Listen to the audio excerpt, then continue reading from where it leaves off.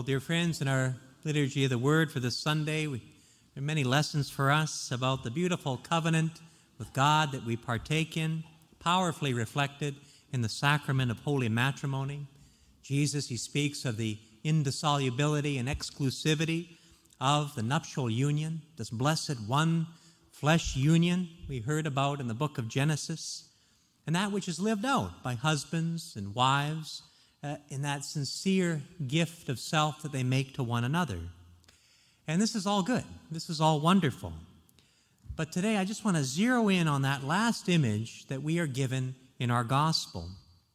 The image that caps off our gospel today is that of our blessed Lord, Jesus emphasizing the purity, that innocence, and dependence. Our Lord, with open arms, receives these children, these little children. He warmly, physically receives them into his presence. In St. Mark, he writes this: Jesus took them up in his arms, laid his hands on them, and blessed them. Again, Jesus took them up in his arms, laid his hands on them, and blessed them. And what a truly heartfelt, blessed image and teaching moment for those who are watching this action take place. And then Jesus says, "Truly I tell you, whoever does not receive the kingdom of God as a little child will never enter it." He says this, and then he turns to the children. He invites them in. He takes them up in his arms. He lays his hands on them and blesses them. And brothers and sisters, these children, they are meant to be you and me. They're meant to be you and me. And not just in heaven, but in the kingdom of God, in the here and now. You and me. Yes, children. Despite the realities of adulthood that most of us here face day in, day out, despite the complexities and trials and sometimes just extremely challenging life drama that we're asked to face, still, we are children of God, and we are invited in again to embrace this title, this reality. We are children of our God of unconditional love.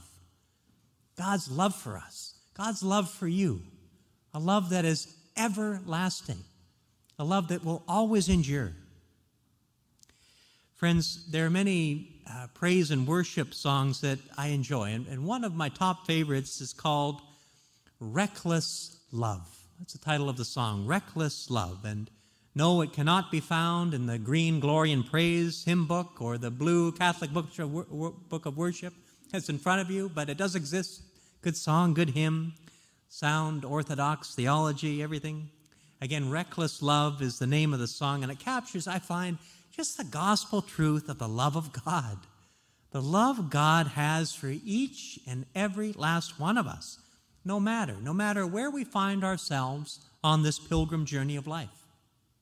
And this is the refrain of the song, and this is how it goes. I'll just say it.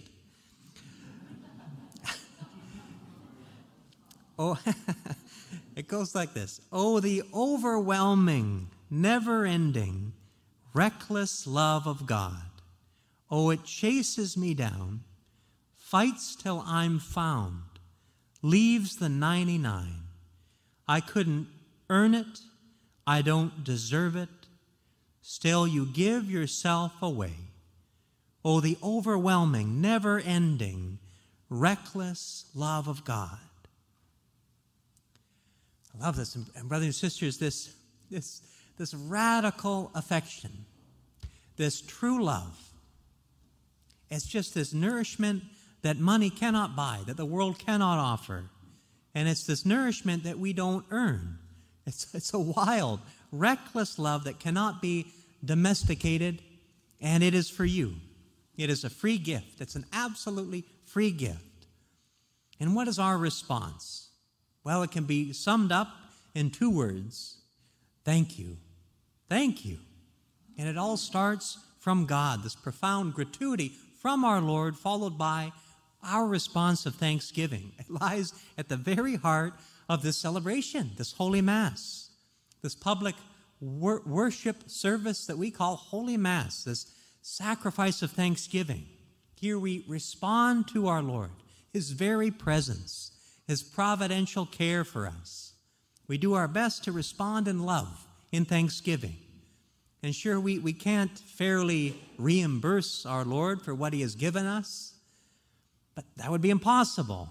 But we can respond in thanksgiving, in love. This past Friday, we celebrated the memorial of Saint Therese of Lisieux, the little flower, doctor of the Church, Carmelite mystic. Therese, she knew so deeply that she was a beloved daughter of the Father, and she knew that the truth of God's love for her wasn't exclusive to her. It was for everybody. It is for everyone. St. Therese was famous for her little way, that childlike dependence on our Lord that leads straight to heaven. We don't earn our way there, but rather we, like a child, but with our intentions, our words, our actions, our habits, we are summoned to faithfully lift up our arms so that we may be scooped up by our Heavenly Father, the one who loves us, the one who wants us to have the fullness of life in the here and now. And there's no catch, there's no strings attached. It's just pure love. As a religious sister, Saint Therese of Lisieux, she took as her motto a line from another great Carmelite mystic, St. John of the Cross. St. John, who said this, "Love is repaid by love alone." Love is repaid by love alone. Right now, brothers and sisters, love is repaid by love alone. And then as we go about our week this week, love is repaid by love alone, articulating our love to God and then by extension, our love for our brothers and sisters, especially family members.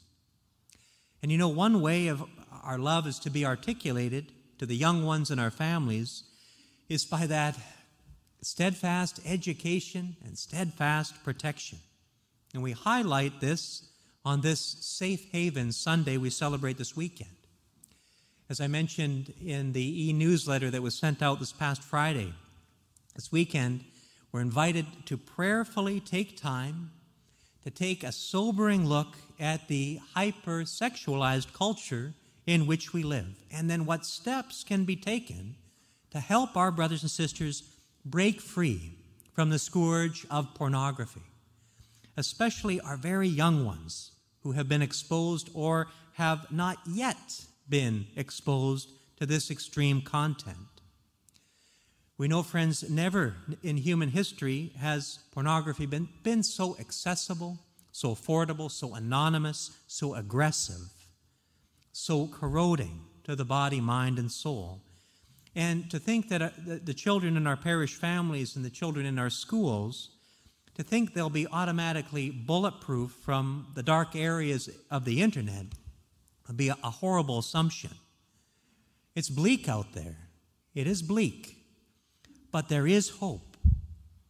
And this weekend, in a way of supporting families and establishing homes as safe havens for our young ones, the parishes and schools of our archdiocese are providing families with this booklet.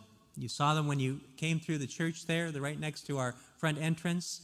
Equipped, it's called Smart Catholic Parenting in a Sexualized Culture.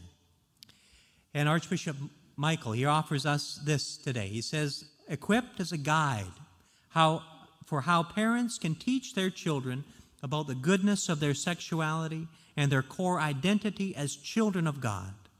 This booklet helps families to have informed, healthy, and engaged conversations about sexuality in a culture where pornography is widespread.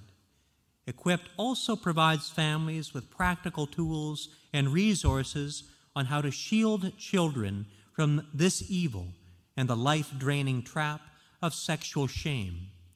Together, writes Archbishop Michael, together, let us embrace our calling to cherish our precious ones, protecting them from all harm and forming them in understanding their God-given dignity.